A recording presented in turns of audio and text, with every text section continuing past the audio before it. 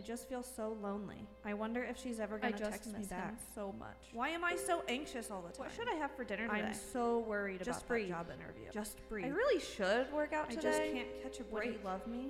Just try to relax. Me? I can't keep doing this. Just breathe. I just feel so lonely. I'm so worried about that job today. Why am I so anxious? I wonder if she's ever going to breathe. Well, good morning, everyone. I'm so glad that you are here, whether you're joining us in the room or online. It's been a great morning so far at Sherwood Oaks, and I expect the same here at the 11 o'clock service. There are so many things that we experience that are similar, but we just never really talk about them. There are things that we all experience, but we just very rarely ever talk about them or bring them up. And comedian Brian Regan jokes about saying "you too" at the wrong times. Have you ever done that? You know that awkwardness? And so you're at a restaurant and your server brings you your meal and says, "Enjoy your meal." And you say, "You too." And then you're like, what do I say now? Like, the next time you eat, I hope that you enjoy it as I'm about ready to enjoy this one. Or you're giving someone your ticket as you're boarding the plane and they say, "Have a good flight." And you say, "You too." The next time you fly, I hope that it's a good flight. So we've all been there. We've all done something like that, right? We're probably all guilty of asking someone's name and then forgetting to listen to what they say. And like a half second later, we're like, "Oh, what did they say their name is again? I can't ask again because it was like literally 5 seconds ago." We've probably all been there. Then there are good things like the feeling that you get when you wake up and you're still kind of groggy and tired, and you think, "Oh, I can't believe it's morning already." But before you put your feet on the floor, you check the alarm clock, and it's only 1:30 in the morning. Can I get an amen? That is the best feeling in the world right there. Man, that sleep that comes after that, you don't sleep. Baby does not sleep that well. Maybe wanting to wake up at 7 a.m. You got an 8 o'clock class, and so you want to be there on time. And so you want to wake up at 7 o'clock, so you set an alarm for 6:30, 6:45, 6:50, 6:55, 7:03, because you know you're going to hit snooze on all of those. And then eventually around 7:23, you finally get up and get out of bed. It's probably an experience that many of us share. Going grocery shopping, finding the gallon of milk that expires 1 day later than all of the other gallons of milk in the fridge. Like you feel like you are Charlie that just found the golden ticket in the Wonka bar. That is such an exciting feeling. Or maybe when you're doing some online shopping and you are relaxing on the couch, you're covered up, nice and warm underneath a blanket, and when you hit buy, it's like, "Oh, we need this random number on your credit card that you're never going to remember," and so you have to have it in front of you, and you're like, now I've got to get up off of the couch and go and find my wallet and find that little number. Like, my body never feels as heavy as in that moment. We've been there, right? Like, and if it's not that, there's probably so many other things that we all have in common, but we rarely talk about. And one of those things is grief. Grief, that deep sorrow that comes from the pain of loss. We're starting a new series today called Headspace. And over the next few weeks, we are going to look at the connection between our head and our hearts and how the gospel, the good news of Jesus, fundamentally changes not just everything in our lives about who we were and who we are and who we are becoming. The gospel does not just change everything about us, it also changed the way that we think about ourselves. The way that we process all of these thoughts and these emotions that just bombard in that headspace constantly, sometimes on repeat every single day. The gospel has a way of transforming those thoughts and entering into that headspace and giving us this hope that only Jesus can bring, of transforming our minds in a way that only Jesus can transform it. And believe it or not, Scripture has a lot to say about our mental health. It has a lot to say about it. In fact, Scripture says things about mental health that psychologists are just kind of catching on to. We're going to see some of those things. And I don't know that there is anything that has a way of disrupting our hearts and our headspace, of challenging our faith, or affecting our mental health more than grief. That deep sorrow that comes from the pain of loss. It affects both our hearts and our heads. And all of us experience some kind of loss and grief, probably, honestly, in more ways than what we even realize. Maybe it's not the passing of a loved one. That's typically how we think about grief. But I'm telling you, grief manifests itself, and loss manifests itself in so many different ways. Many people feel a sense of loss and grief and mourning over the way that things used to be. Like where you are in life right now, or your family, your career, you mourn for what used to be, and you just wish that you could go back to it. There's a sense of loss in your life, which brings grief. A friend moves away. That's a loss that brings grief. A coworker retires or left for another job. That's a loss. Being the coworker who retired or leaves for another job, there's loss to that. Transitions can be good and beautiful, but there's a sense of grief that happens around them. Maybe you grieve the loss of a stage of life that you absolutely loved, but you are no longer in. Like right now, there are parents across the country who are grieving being empty nesters.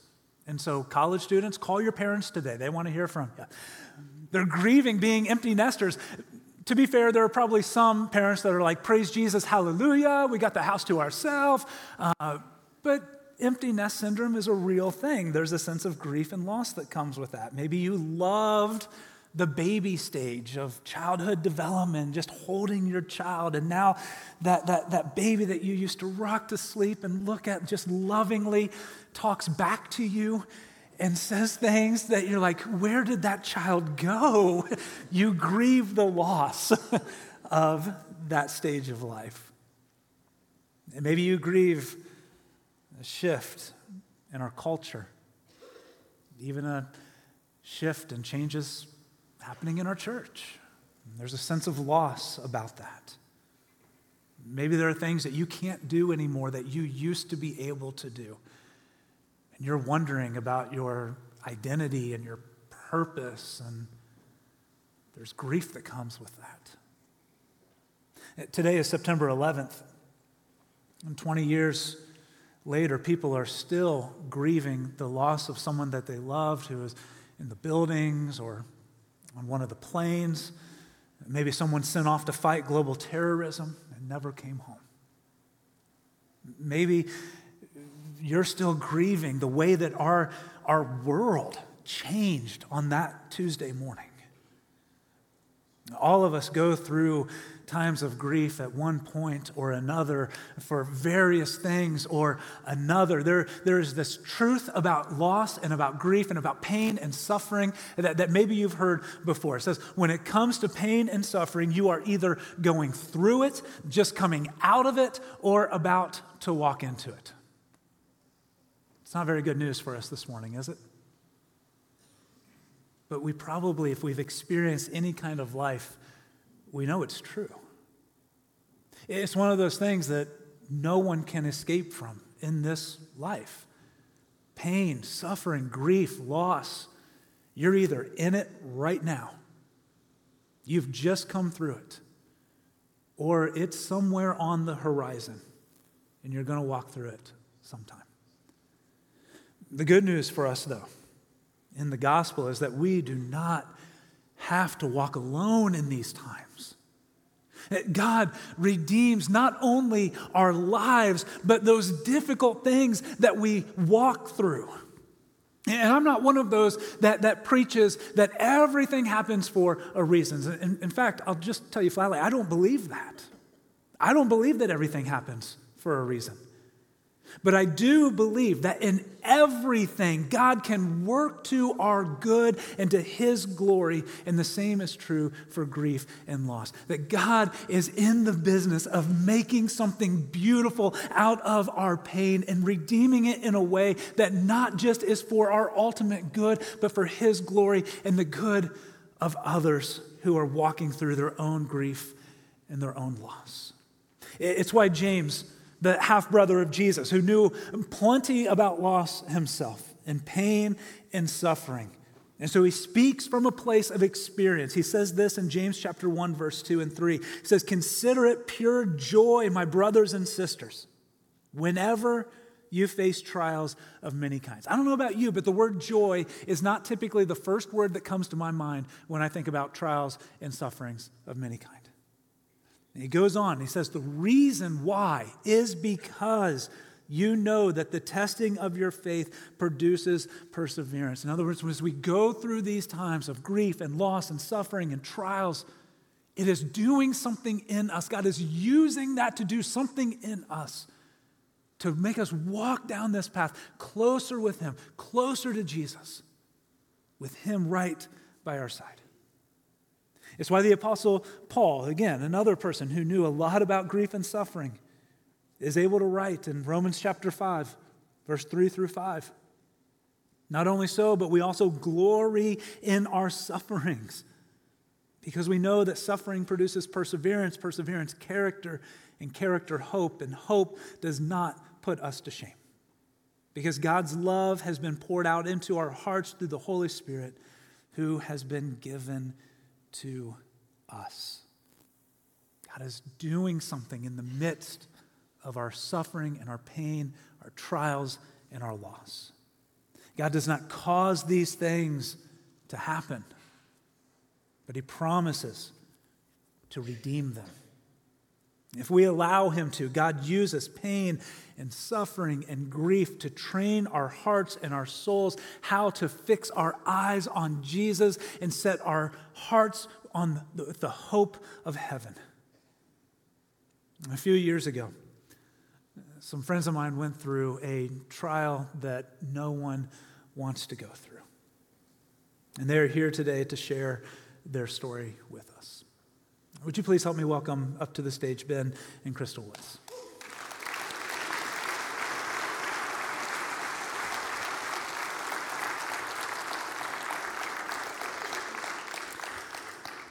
Well, hey guys, this is the third where I so appreciate it. I mean, this has not been an easy morning for you all to recount and share and teach, but wow, we have been blessed by you, by your story, and by just what God has done in your lives and is doing through your lives. So thank you so much for being here with us today. And Ben, this isn't I love this, man. I love it. This is not the first time that you have actually been up on this stage, is it? True. It is true. So Ben was the lead singer of a band called Slingshot 57, and if you are a church kid of a certain age, then you were probably at a concert, a festival, something that Slingshot 57 played in. And in fact, you guys played on this stage back in like the mid-2000s, and it made such an impression on our production team that they still have the poster hanging up in their office suite. I think we got a picture of it right up there. Man, look at that young kid. Still need a haircut. Yeah. Yeah, that's me. That's you. And I love it. Last night you were saying that after, the brand you kind of went own ways and everything, that you were actually using those posters as wrapping paper. Yes, all of my family have received Christmas gifts, birthday gifts, wrapped in posters of me. Because that's funny. So my brother doesn't think it's nearly as hilarious, but I'm pretty convinced it is. Yeah. So I love it. I love it. Well, guys, tell us just a little bit about yourselves, about your family. Yeah, we are Ben and Crystal Woods. We live in New Albany, Indiana. So farther south than you guys. We're like the bottom. Okay. Yeah. But you're on the right side of the river. That is true. You are on the right side of the river. That's point what matters. Of clarity. That's important. Yep. Yes. But for us, our story began in Bible college. We met at Lincoln Christian College back before the turn of the century, late 90s. And so that's where you came into our lives. Yeah. So that it just has a different ring to it when you word it that way. Our college kids up there will be like, man, they're old. We are old. Yeah, we are. And we're okay with it. You too. Yeah. All right, so go. But we've been married for 21 years. Thank you for pulling us. I was going to say, she's like, focus. Well, guys, no. And we have 3 amazing, beautiful children. Our oldest is Ezra. Ezra is 15 now. He is witty, and he is hilarious, and he is a teenager, and so like one of his favorite things to do right now is sleep, and that's. But he is a kind kid. He cares about justice, and he has a very strong sense of what is right and what he needs to stand for, and I love that about him. And he loves music. He's a drummer. He's a drummer. Yeah. Our sweet center child, Kala, she's bright and she's bubbly. She makes a friend in a second. She is outgoing to the max. She's kind of like our entrepreneurial spirit. If she has a goal, she's going to get to it because she is just going to make a way. She started her own online slime shop when she was 9 years old, determined to raise her own funds to get to Romania to serve on a mission trip to care for vulnerable kids. She just has the biggest heart to look out for the left out. And then our baby is Lila. Lila is spunky and just a goofball. She likes to laugh. She likes to make other people laugh. She's all about the jokes. And she's a gymnast. She flips and flops and flexes everywhere. She just kind of bounces through life right now. Man, that's great. Beautiful family. And just, it's been great to see Lila even this morning. Like a couple hours here, and she's walking around. I mean, it's Jesus, and then it's Lila. Like, she is running this place. It's awesome to see. Yeah, she does. Well, about it was a few years ago now, your family and your lives kind of changed forever. Tell us what happened. So it was early in the spring of 2019 that our sweet center girl, our Kala, started having headaches at the age of 9. We were digging into figuring out what those could be. And then in May, Ben takes a missions trip to Romania to serve every year. And that's just a stressful time for our family. We're not separated often. And so during that time, her headaches just increased in severity and increased in pain. And so she and I went to the emergency room where they ran some tests, and they determined that they found several brain tumors in Kala's brain, and told me that I immediately needed to call my husband and get him to come back home. And then they rushed Kala and I to our local children's hospital, where they continued to do tests and tried to dig into what was causing the tumors. Kala was in isolation at the ICU because they were not sure whether it was contagious or it was an infection, and endured many painful, difficult tests.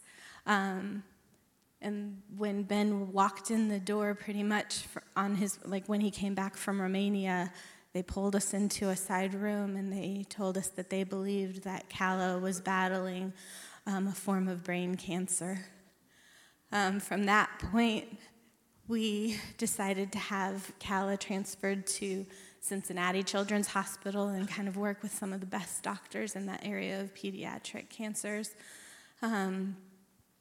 And they did more tests and dug in a little more. And I think for us, me being on the other side of the planet, making my way back as quickly as possible, the level of confusion, the gaps of there's just so many unknowns, and to be taken into a side room for them to say, we don't know what this is. We know it doesn't belong, but your daughter is in the fight for her life. And that just washes over you. And you are thrust into a new reality where the level of helplessness is hard to even articulate. But you know you do not have control over this situation. And so, we found ourselves very quickly in a room, and then moving to a hospital where the best of the best, the specialists in that specific area, could focus on figuring out what this is. So Calla was in a battle. Tell us what that battle looked like. What was that time like as you guys walked? An emotional roller coaster. Just an emotional roller coaster. There's all these tests and all these scans and all these interventions and all of these treatments, and her team of medical specialists are growing immensely, and they are filtering through her room, and it's because they don't know what this is. I will never forget her neurosurgeon saying, "There's nothing typical about pediatric brain tumors." He said, "But typically, the biopsy will match up with the images from the scans, and it will fall into a category, and then we know how to respond in treatment." And I'll never forget him saying, "Callas seem to be creating their own category, and we've never seen this before." And so it was a whole host of having a front row seat to your own helplessness, but also watching your sweet center child suffer. It was difficult to manage her pain. And at the same time, that joyful, effervescent, just magnetic, charismatic, just beautiful little thing, like captivated everyone that came into our room because just love just pours out of this kid. And so they're seeing every bit of that. We're seeing every bit of that, leaning into all of it as best we know how. Something about Calla that I'll always remember too. We were walking in the lobby of the hospital, and I was just trying to prepare her a little bit for some of the things that people might say. And I said, "Calla, sometimes people will say, everything happens for a reason, and God made this happen because you're so strong." And she interrupted me, and she said, "Mommy, this is not God's fault." And just the way that her faith shone in those moments of clinging to faith, knowing who her God is, knowing that he has not abandoned her and that he's with her, it just shows that he has her heart. And in the pain of watching someone you love so much hurt so deeply, there's just a helplessness that you encounter. And yes, there is pain, and yes, there is awful. But there's also God's presence in that room, and we felt that. We knew that because we were looking for it. We were worshiping him there. We were praying to him there. We were believing in him there. And so as much as that room held pain, it also held God's spirit and God's presence, and I could feel it. I know Calla was experiencing it as well, and I would whisper out the words that he was whispering to me, that it is not forever, Calla, it is just for now. And when I would pray and beg, "God, you have got to do something. She is hurting. Nobody here can help her. You have got to help her," I hear his voice tell me, deliverance is coming. And the peace that comes to me, even in the fear of the unknown of what that deliverance might look like, is real. God's presence was real in that room. We knew that rescue was coming. And we watched. And we prayed, and we watched, and we prayed. And there's no shortage of faith in that hospital room, no shortage of faith in those prayers. And we watched the life of the church, like our local church family, but God's global church, rally around our family and lift up prayers on our behalf and on behalf of Calla. And 8 weeks later, Calla was rescued to heaven and home by her King Jesus, safely carried into his presence right from our arms.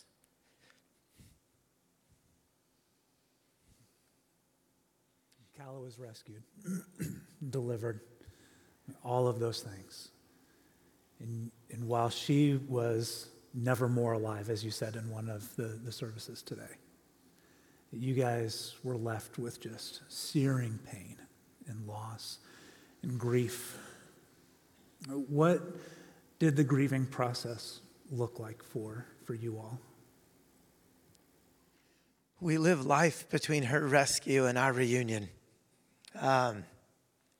And I think for us, when grief invades your life, it is incredibly disorienting, but it's also reorienting. Suddenly, so many things mean something different now. Hope means something different. Heartache means something different. Hard, our previous definition of difficult, that threshold is long gone.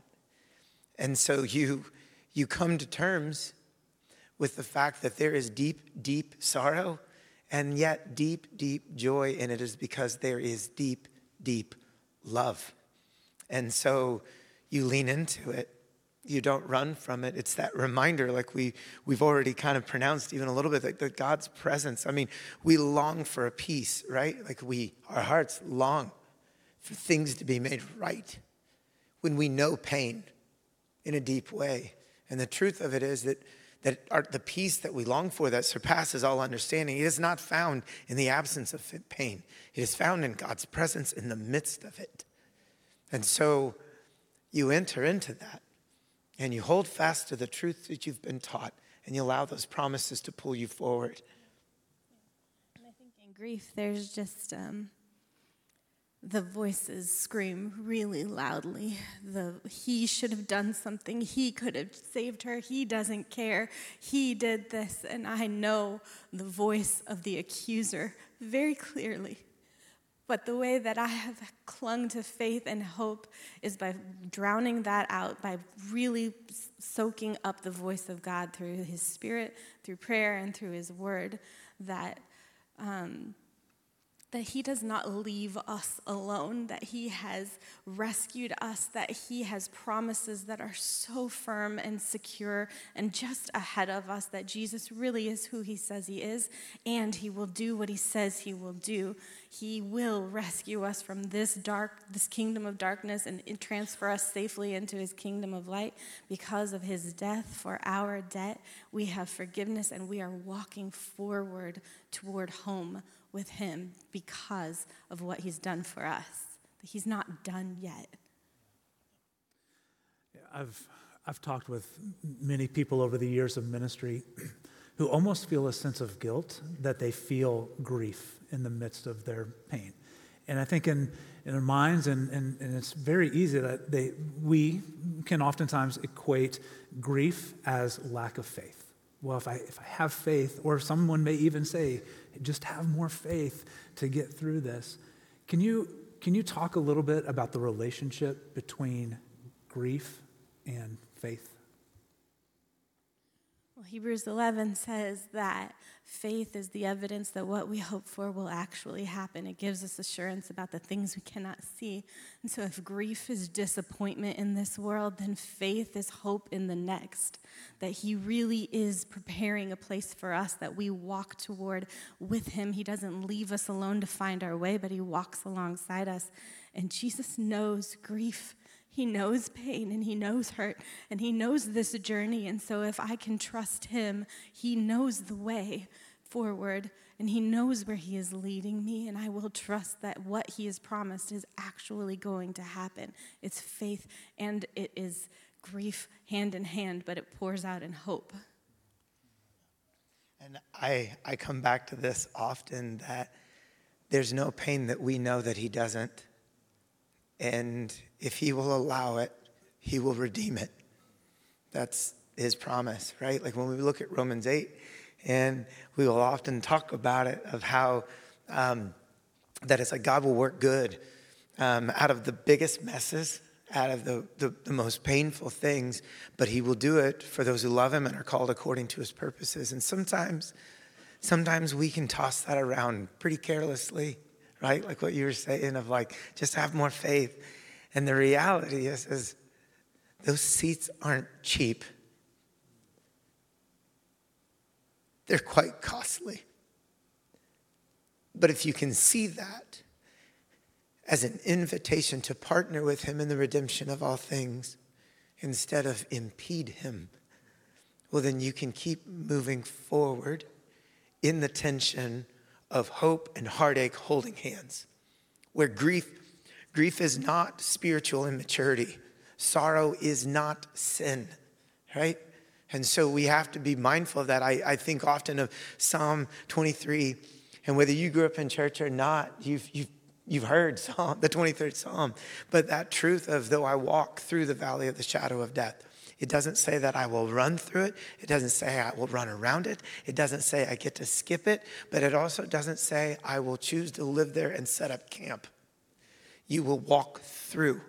And so I think very much the tension between the faith and grief is recognizing that the worst things, they are not the last things, because there is great joy ahead. Well said. So I imagine right now here in this place, there are some people that are maybe walking through times of grief or know that it's ahead. It's going to be a part of their story sooner rather than later. What would you say to the person that's experiencing grief right now? And what would you say to the person who maybe knows and loves someone who is going through a time of grief about how they can walk with someone through a season like that? For me in my grief, I feel like God has just been framing the truth that we are on a journey, that we do not belong here, that this is not forever home, but that he is leading us toward home. And so that has been poured out just in this metaphor of a journey that we are walking through what we are right now. And yes, it can be awful, but it is just for now and it is not forever. So I think as I've walked through grief and as I recognize that Kala is not behind me and I did not leave her and she did not leave me, she is ahead of me and I'm running toward her, and it makes me know that I will have lifetimes ahead with Kala. There is hope, it is true, it is all true, and that we are walking forward to what Jesus has for us. And so sometimes in grief I feel like you can feel like it's the pain that holds you, that ties you to some person, and that letting go of that is somehow letting go of them. And that is not true. Your hope is what holds you to that person and where you will be together forever. And so when you walk forward, you're walking toward them, toward your people that you love, toward the person that loves you the most, toward Jesus, and toward the place that he has prepared for you, heaven. Yeah. And I think if you are walking in grief, I just want to tell your heart, don't settle and don't quit. Let your pain propel your praise, because God is still good. Let the good things of this world point your heart to worship him, and let the hard things point your heart to worship him. Because here's the deal. Jesus is not just the means to the end. Jesus is both the means and he is the end. This is all about him. And so if you are walking in grief, just as Paul says in Colossians 3 or 1 Thessalonians 4 or all of Philippians, so much of it, we can go down the list, Hebrews, all of it, it has so much to do with fixing your eyes on Jesus and setting your hearts on heaven, because of that truth that the worst things are not the last things, because he will redeem it, because he's allowed it. And somehow, some way, when people walk through hard things, people who praise Jesus in the dark will lead people to the light. And so that's what secures his glory, right? When you look at Romans 8, Paul says that there's no amount of pain that you will walk through in this place that will compare to the glory that awaits you.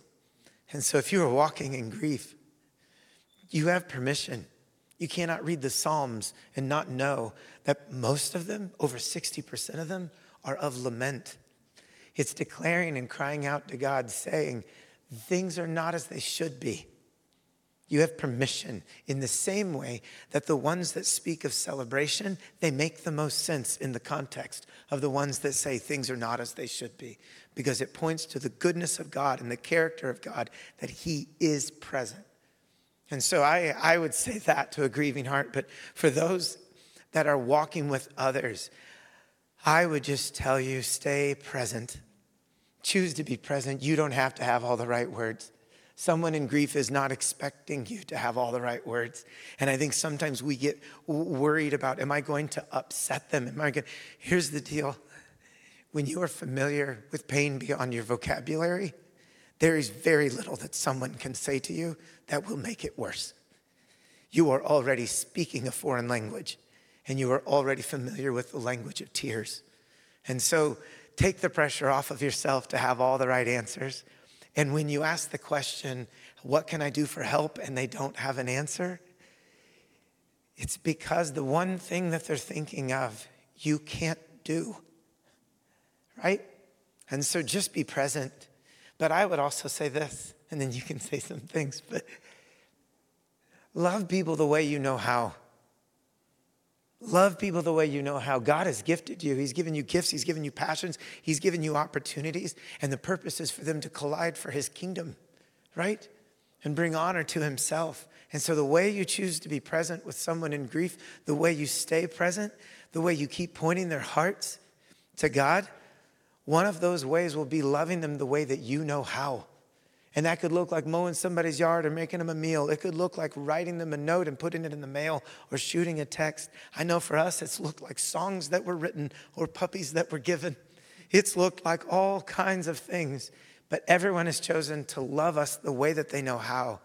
And so don't put the pressure on yourself to make it perfect. Just be present and love people in that way. Because your presence is a gift. It is evidence of your love. Because if you are willing to walk into the pain and walk into the agony and not turn away, that is a gift that people need when they are in grief. They need your presence. And not to take your grief away. I don't want anybody to take it away from me. It is mine, and it is a form of love right now. But if you will help me carry it, that is a gift. That is something that people who walk in grief know the weight of and have someone to sit beside them, and it is a gift. And never discount the power of your prayers. I know sometimes, because we unfortunately will treat prayer flippantly, and we want to do something that seems more substantive or more tangible, and let me just tell you right now, God sustains through the powerful prayers lifted up on behalf of people walking through pain. So never discount the power of your prayer. It is to be our first instinct, not our last resort. It is the most powerful thing that you can do to walk with somebody in grief. Guys, thank you so much for coming and sharing with us this morning. Ben and Crystal. Thank you for watching this message from Sherwood Oaks Christian Church. Did you know you can view any message from the past 6 years at socc.org/messages? You can also view complete worship services from the past month at socc.tv.